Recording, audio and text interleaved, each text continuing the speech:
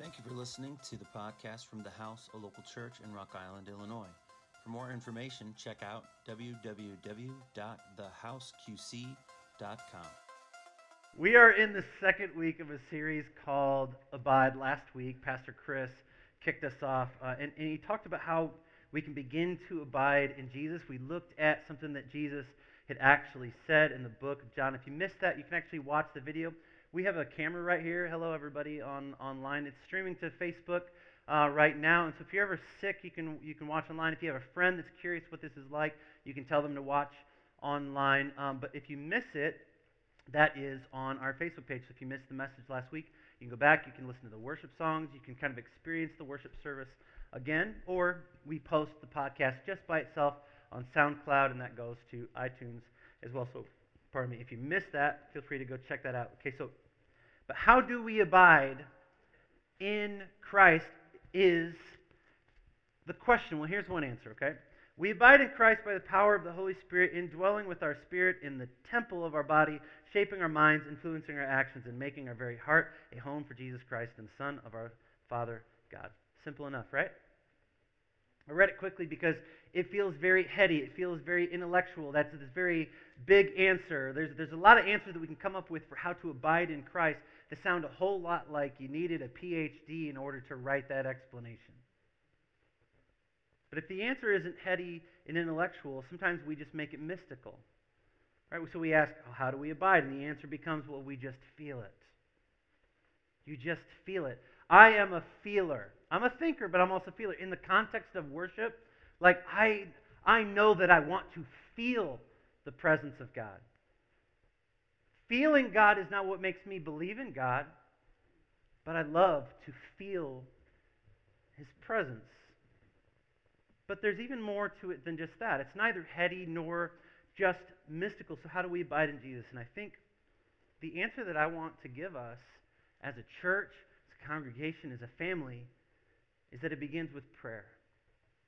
Abiding in Christ is abiding in prayer. I think the most common answer that I hear about how to pray is this, that it's just having a conversation with God. We've probably all heard that. Raise your hand if you ever heard that. It's just have a conversation with God. But here's the interesting thing. It's not that that's not true. It's just that when Jesus was asked how to pray, that's not what he said. When Jesus was asked by his disciples, teach us how to pray, he didn't say, all right, guys, fold your hands and just have a conversation with God. There was something that he did. He actually gave them a model. It doesn't mean that we don't have conversations with God. It doesn't mean that we can't just talk to God. But when we are learning to abide, Jesus has given us a model that you can pray simply, or you can let the different parts take you deeper.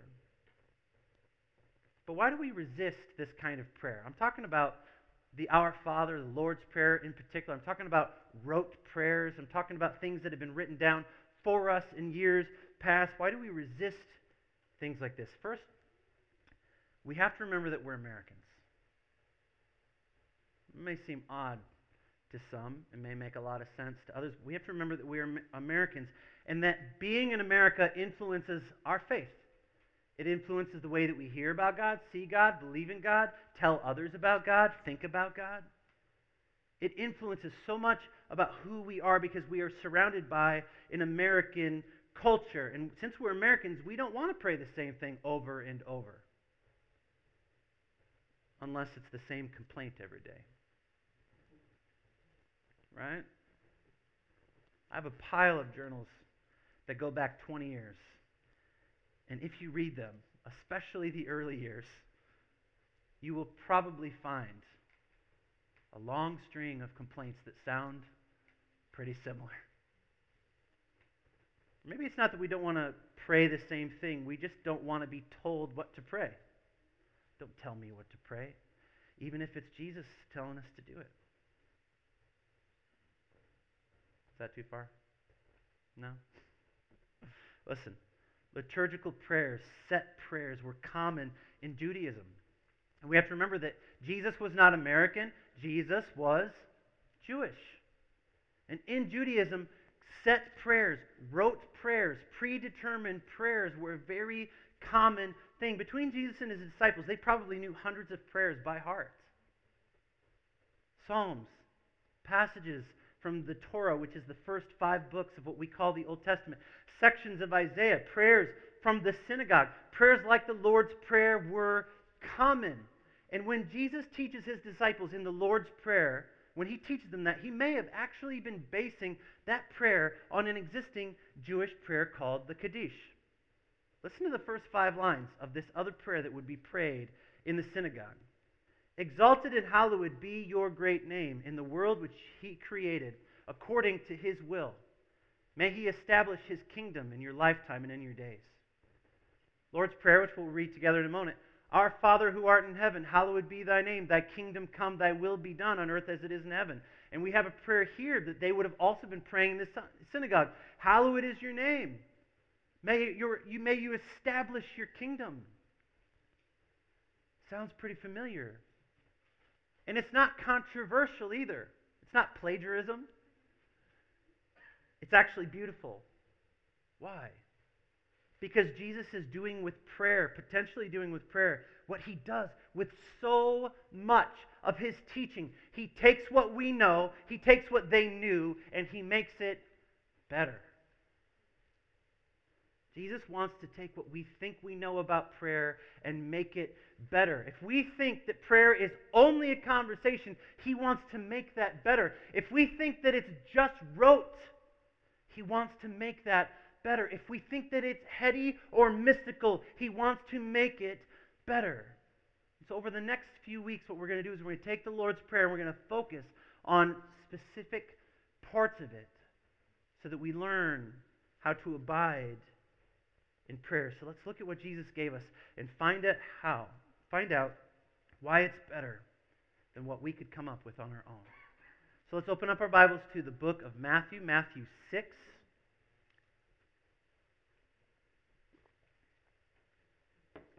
Matthew 6 is the beginning of what's called the New Testament. It goes Matthew, Mark, Luke, John. So if you see any of those, you know you're in the right neighborhood.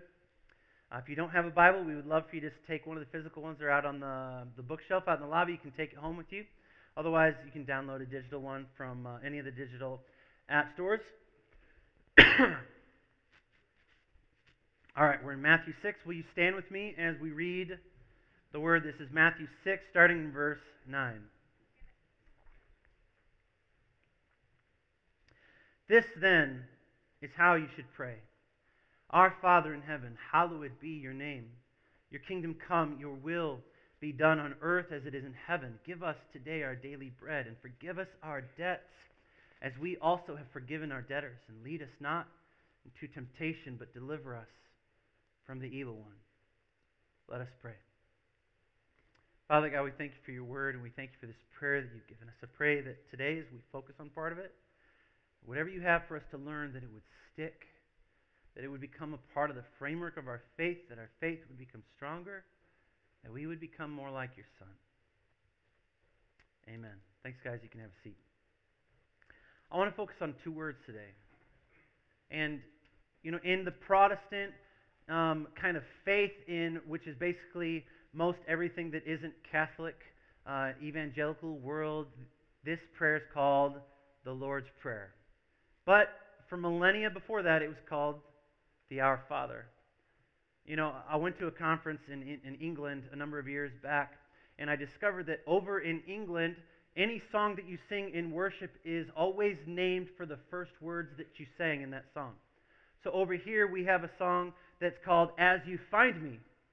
But over there, it would be called I've Been Strong, because those are the first words of the song.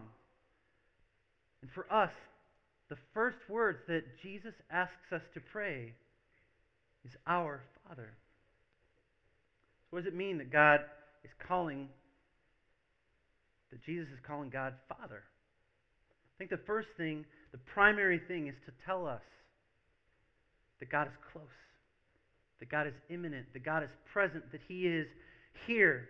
When you look at the life of Jesus, you see a relationship with His Father that over and over and over He refers back to His Father, about how He's going to spend time with His Father. He prays to the Father. He defers to the Father. He is loved by his heavenly Father, and he has no question that he loves his Father because he's loved by his Father. But what about us? How do we pray anything deeply if we can't pray the first two words honestly? How does anything that comes after our Father get to the depth that it could be if we can't pray the first two words honestly and deeply? What am I talking about? All right, so again, we're Americans, right? Here in America, we live in a country where 39% of our kids under the age of 18 live with only one parent. That's 30 million kids. 25 million of those kids live with only their mother. In other words, 1/3 of all of the kids in America are living without a dad, living without a father in their home. What does it mean when the first words that Jesus tells us to pray are foreign on the lips of 1/3 of our kids? I'm not intentionally being harsh on men, okay? I promise. Because this is some sad news. We live in a world where kids that are abused are 2 to 3 times more likely to be abused by their mom than by their dad. So this isn't about this is about a parent question. God gives us the word Father, which is a parental word, right at the beginning of a prayer, and we live in a world that breaks down what it means to be a healthy parent almost from the beginning. How many are kept from praying to their heavenly Father because their earthly parents sin? How many are kept from believing God is present and good because their earthly father is absent, because their earthly mother was harsh? I think maybe it's easy.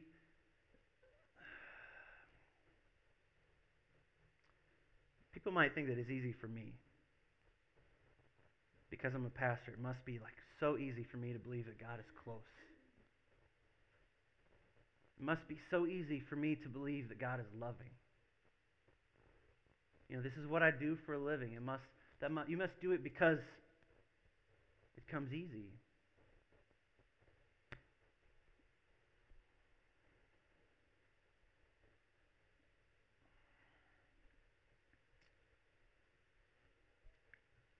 My mom and dad, they came to this church for the first 6 years, and then I encouraged them. I said, hey, I don't want you to come to the church just because I'm your son. Thank you so much for supporting me. It's been amazing. And I said, but I really want you guys to feel free to go anywhere that you would like. And so I've been encouraging them to explore what is actually the best church for them. And so a lot of you have met my mom and my dad. And what a lot of you don't know is that my dad didn't become a Christian until he was 50 years old. That until I was 10 years old, that my dad was an alcoholic. That my entire childhood, my dad was a workaholic. That because my dad was an alcoholic and gone at work all the time, that my mom had to be a little too harsh, had to be a little too strict. That there were times where I went to a school that was 2 miles from my house, that in the winter I had to walk home because I got forgotten at school.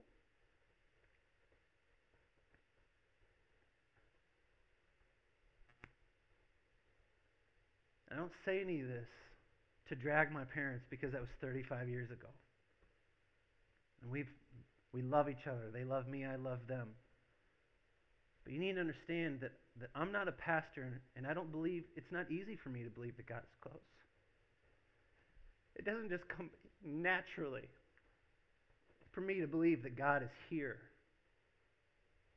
or that he loves me.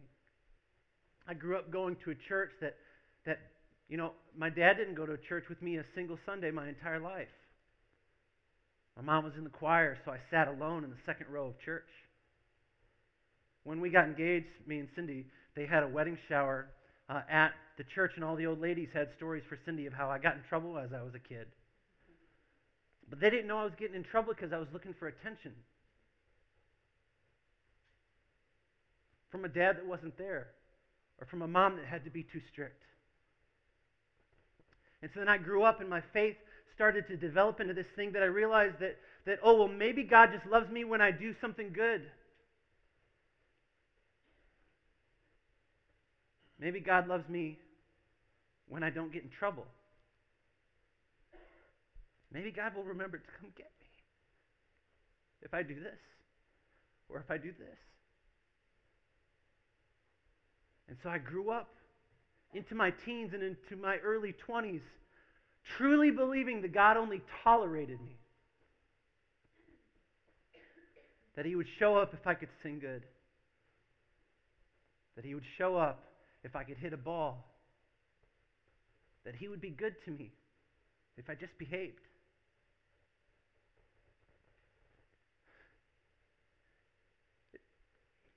I don't know that it's meant to come easy. I can't say that it comes easy for anybody. But you need to know that someone like me does not stand behind this table and preach this word because it came easily to believe that God was close, or because it came easily for me to pray the words, Our Father. But these are the barriers that stand in front of all of us. There is something in front of all of us that wants to keep us from praying the words, Our Father, in such a deep and meaningful way that everything after it is even deeper. To pray Our Father in such an honest, hopeful, desiring way that everything else after has meaning from the start.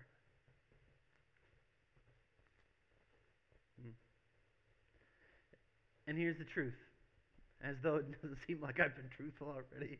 Let me continue to be honest. I'm aware that when I come home at the end of a day, and the first thing that I say to my kids is to clean up the house, I know that I'm running the risk of teaching them that the first thing God will ask them to do is to do something. I'm aware that if I'm sitting at the dinner table and I'm irritable because of something that happened that day, that I run the risk of telling my kids that coming to the table means that God might be irritated with them. I live every day wondering what I'm teaching my own kids about God because of my own behavior. But listen, last month we talked about what does it mean to live at the table. And Chris kicked us off talking about the prodigal son. There's a reason that story is called the prodigal son, not the prodigal father. Because God isn't like a bad dad or a faulty dad or a broken dad that suddenly becomes good. He is a father that has never been bad for a moment. He's the kind of father that lets you tell him to drop dead. He gives you half of everything he owns. He lets you go off and waste your inheritance in every sinful way possible. That when you come home, he runs to you. He wraps you in new clothes. He puts shoes on your feet. He kills the most prized possession, the fattened calf, and throws a party because that's what a good father does. This is the kind of father that our God is. He is patient, loving, long-suffering, gracious, faithful. And though you don't need a thing from me, still you want my heart. He is the Father that we have all been waiting for. And so Jesus tells us to pray, Our Father, to personalize it, to make it present, to make present our awareness that God is not like the parents that we know. Even the best dad you know, God is better. I went to see a movie yesterday called The Way Back. I'm just going to grab a Kleenex. And it's not a Christian movie, so I'm not telling you to go see it. There's quite a bit of swearing in it. But it's about this guy that had been a basketball star in high school. And since then, he hadn't played basketball in years and years and years and years. And the Catholic school that he had gone to The basketball coach has a heart attack, and so they ask him to come back. And you can tell right from the start that he's an alcoholic. They're making it obvious that he's an alcoholic from the start. And he comes back and he starts turning the team around. And there's this moment where he's giving one of the kids a ride home. And the kid says, "Hey, my dad told me that you had a full ride scholarship to go to Kansas to play basketball, but then you quit. What happened?" He tells the kid, he said, "My dad didn't like me very much. And then someone told him I was good at basketball. He said, the better I got, the more my dad loved me." He said, and then I just realized that I didn't want to play basketball for his love. He said, so I quit to hurt him. He said, and then I started drinking to hurt him. And I did drugs to hurt him. And he said this quote that immediately, as soon as I heard it, I knew that I needed to say it today. Because I think that it's probably true for a lot, if not all of us. He said, I spent a lot of time hurting myself trying to hurt my father. I think all of our sin, I think all of our rebellion is us just hurting ourselves trying to hurt a God we're not sure is there. It's just all this stuff hurting ourselves, trying to hurt a God that we don't know if He'll show up to pick us up or not. Just all this stuff trying to hurt a God that we don't know what He'll do the next time we make a mistake.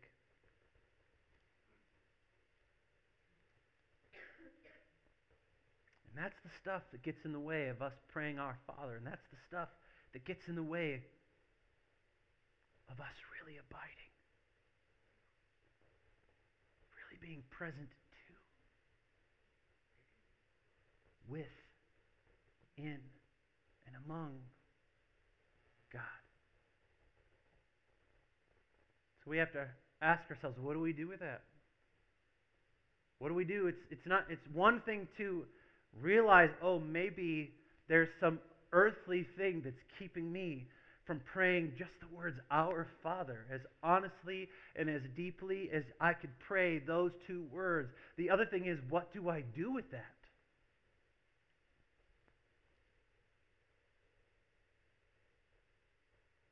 Galatians 4:6 says that God has sent the Spirit of His Son into our hearts. God has sent the Spirit of His Son to our hearts, crying, Abba, Father. Abba is the Aramaic word for daddy. If you look at the translations of the Our Father prayer, it says Pater or Pater, which is the Hebrew or Greek translation of the word Father. Padre is what you might hear in Catholic Church, or English Father.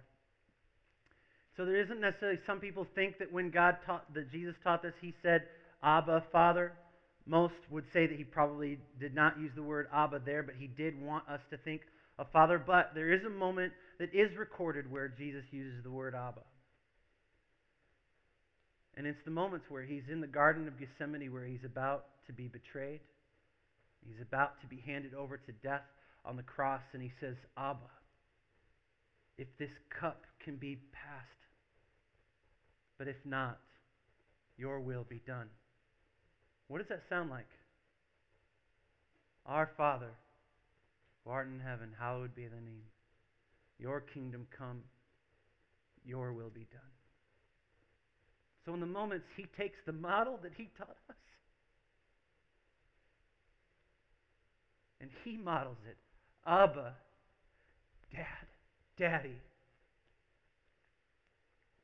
Here in this moment, in this brokenness, in this suffering, in this weight, under this pressure, Abba,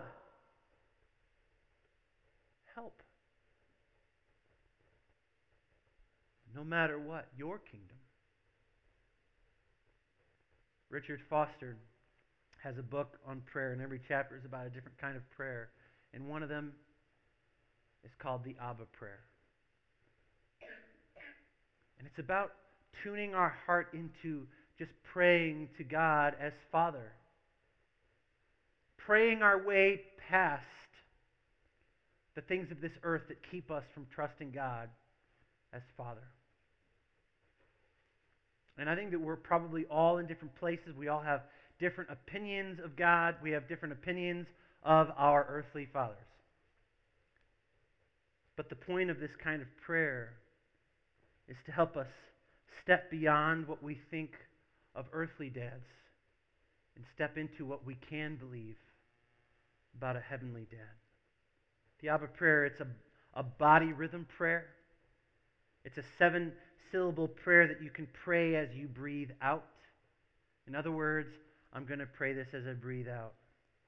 And then I'm going to breathe in. And I'm just going to be present to this prayer. I'm going to be present to God as I pray this prayer in the space between saying it and breathing out. And as I breathe in and as I think and as I am present, I am aware of what God can do, is doing, might do.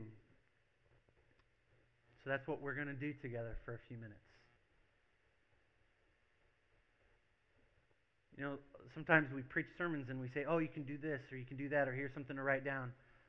I've noticed a lot of people don't write anything down. And chances are that we walk out of here and we go, oh, I'm glad I went to church today.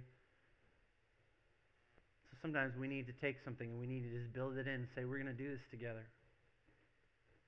So we're going to do the Abba prayer, and I'm going to take what he wrote, and I'm actually going to expand it into a lot of different sentences because I just think that we're all in different places.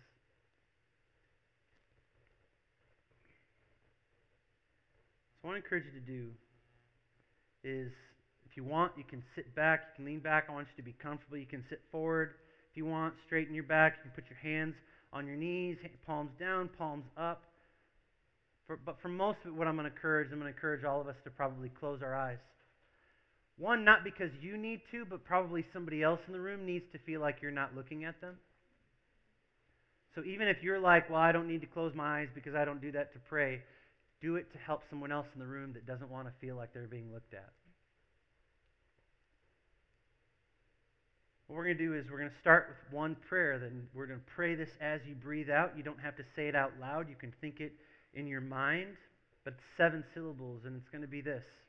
And you may not want to pray this. Maybe this is only for a few people in this room. But it's honest. 7 syllables. Father, I'm afraid of you. Because some of us are. We were afraid of our earthly father, and so we are afraid of our heavenly Father. And this is a confession. Breathe in and then breathe out. As you breathe out, just confess, Father, I'm afraid of you.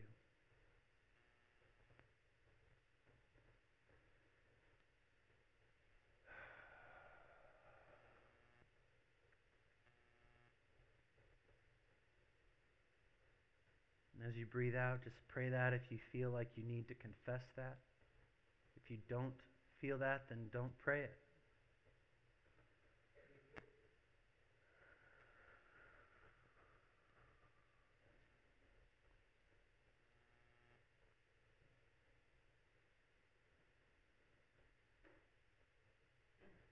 And then we pray, Abba, I have run from you. Breathe in. Abba, I have run from you. Again, this is just confession. We have been prodigals on one level or another. Abba, I have run from you.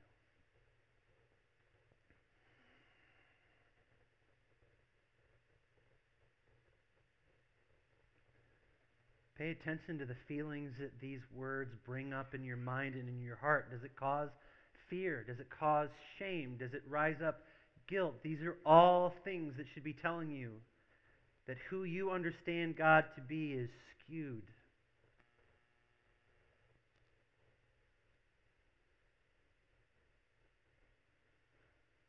And we turn to the prayer, Father, I'm in need of you.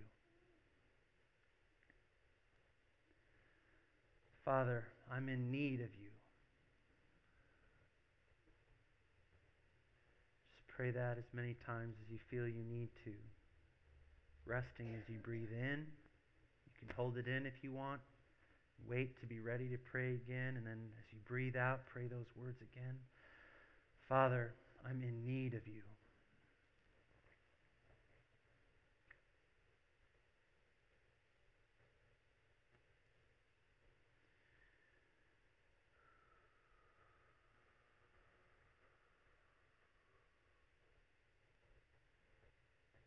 Now we pray, Father, help me feel you here.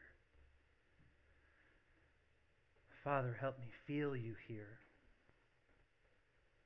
You may pray this at home or in your car or at work or while you're walking down the street. Father, help me feel you here.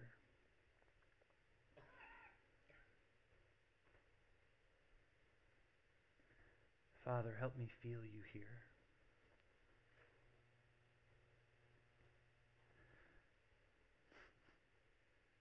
We continue to open ourselves up and we pray, Father, I'm receiving you. Father, I'm receiving you.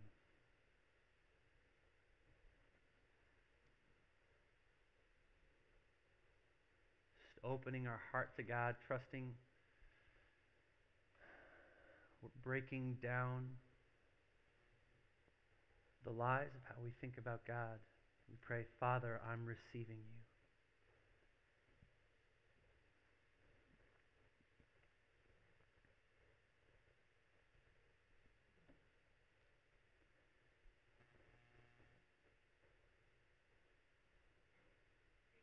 We say, Abba, I believe in you.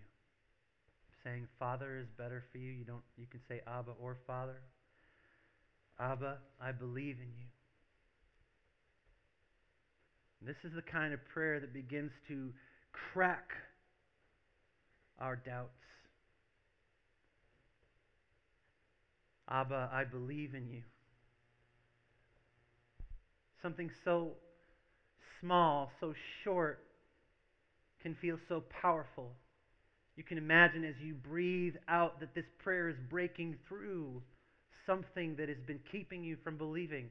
Father, I believe in you. Abba, I believe in you.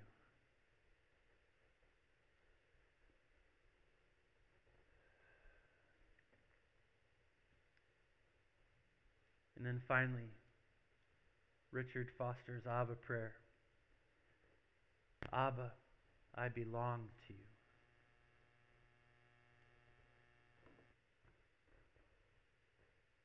Abba, I belong to you.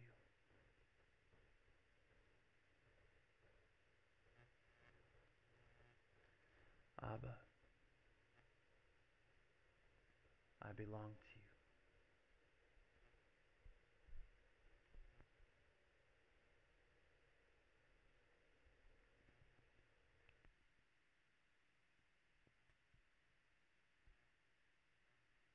Father God, we thank you for being our Father, for being good even when we don't understand why you would be good, for loving us even when we don't feel lovable, for wanting our heart even though you don't need anything, for being our Father and helping us understand what that is. Amen. If you were impacted by this message and would like to contribute to the ministries of the House, a local church, please go to www.thehouseqc.com and click on Give.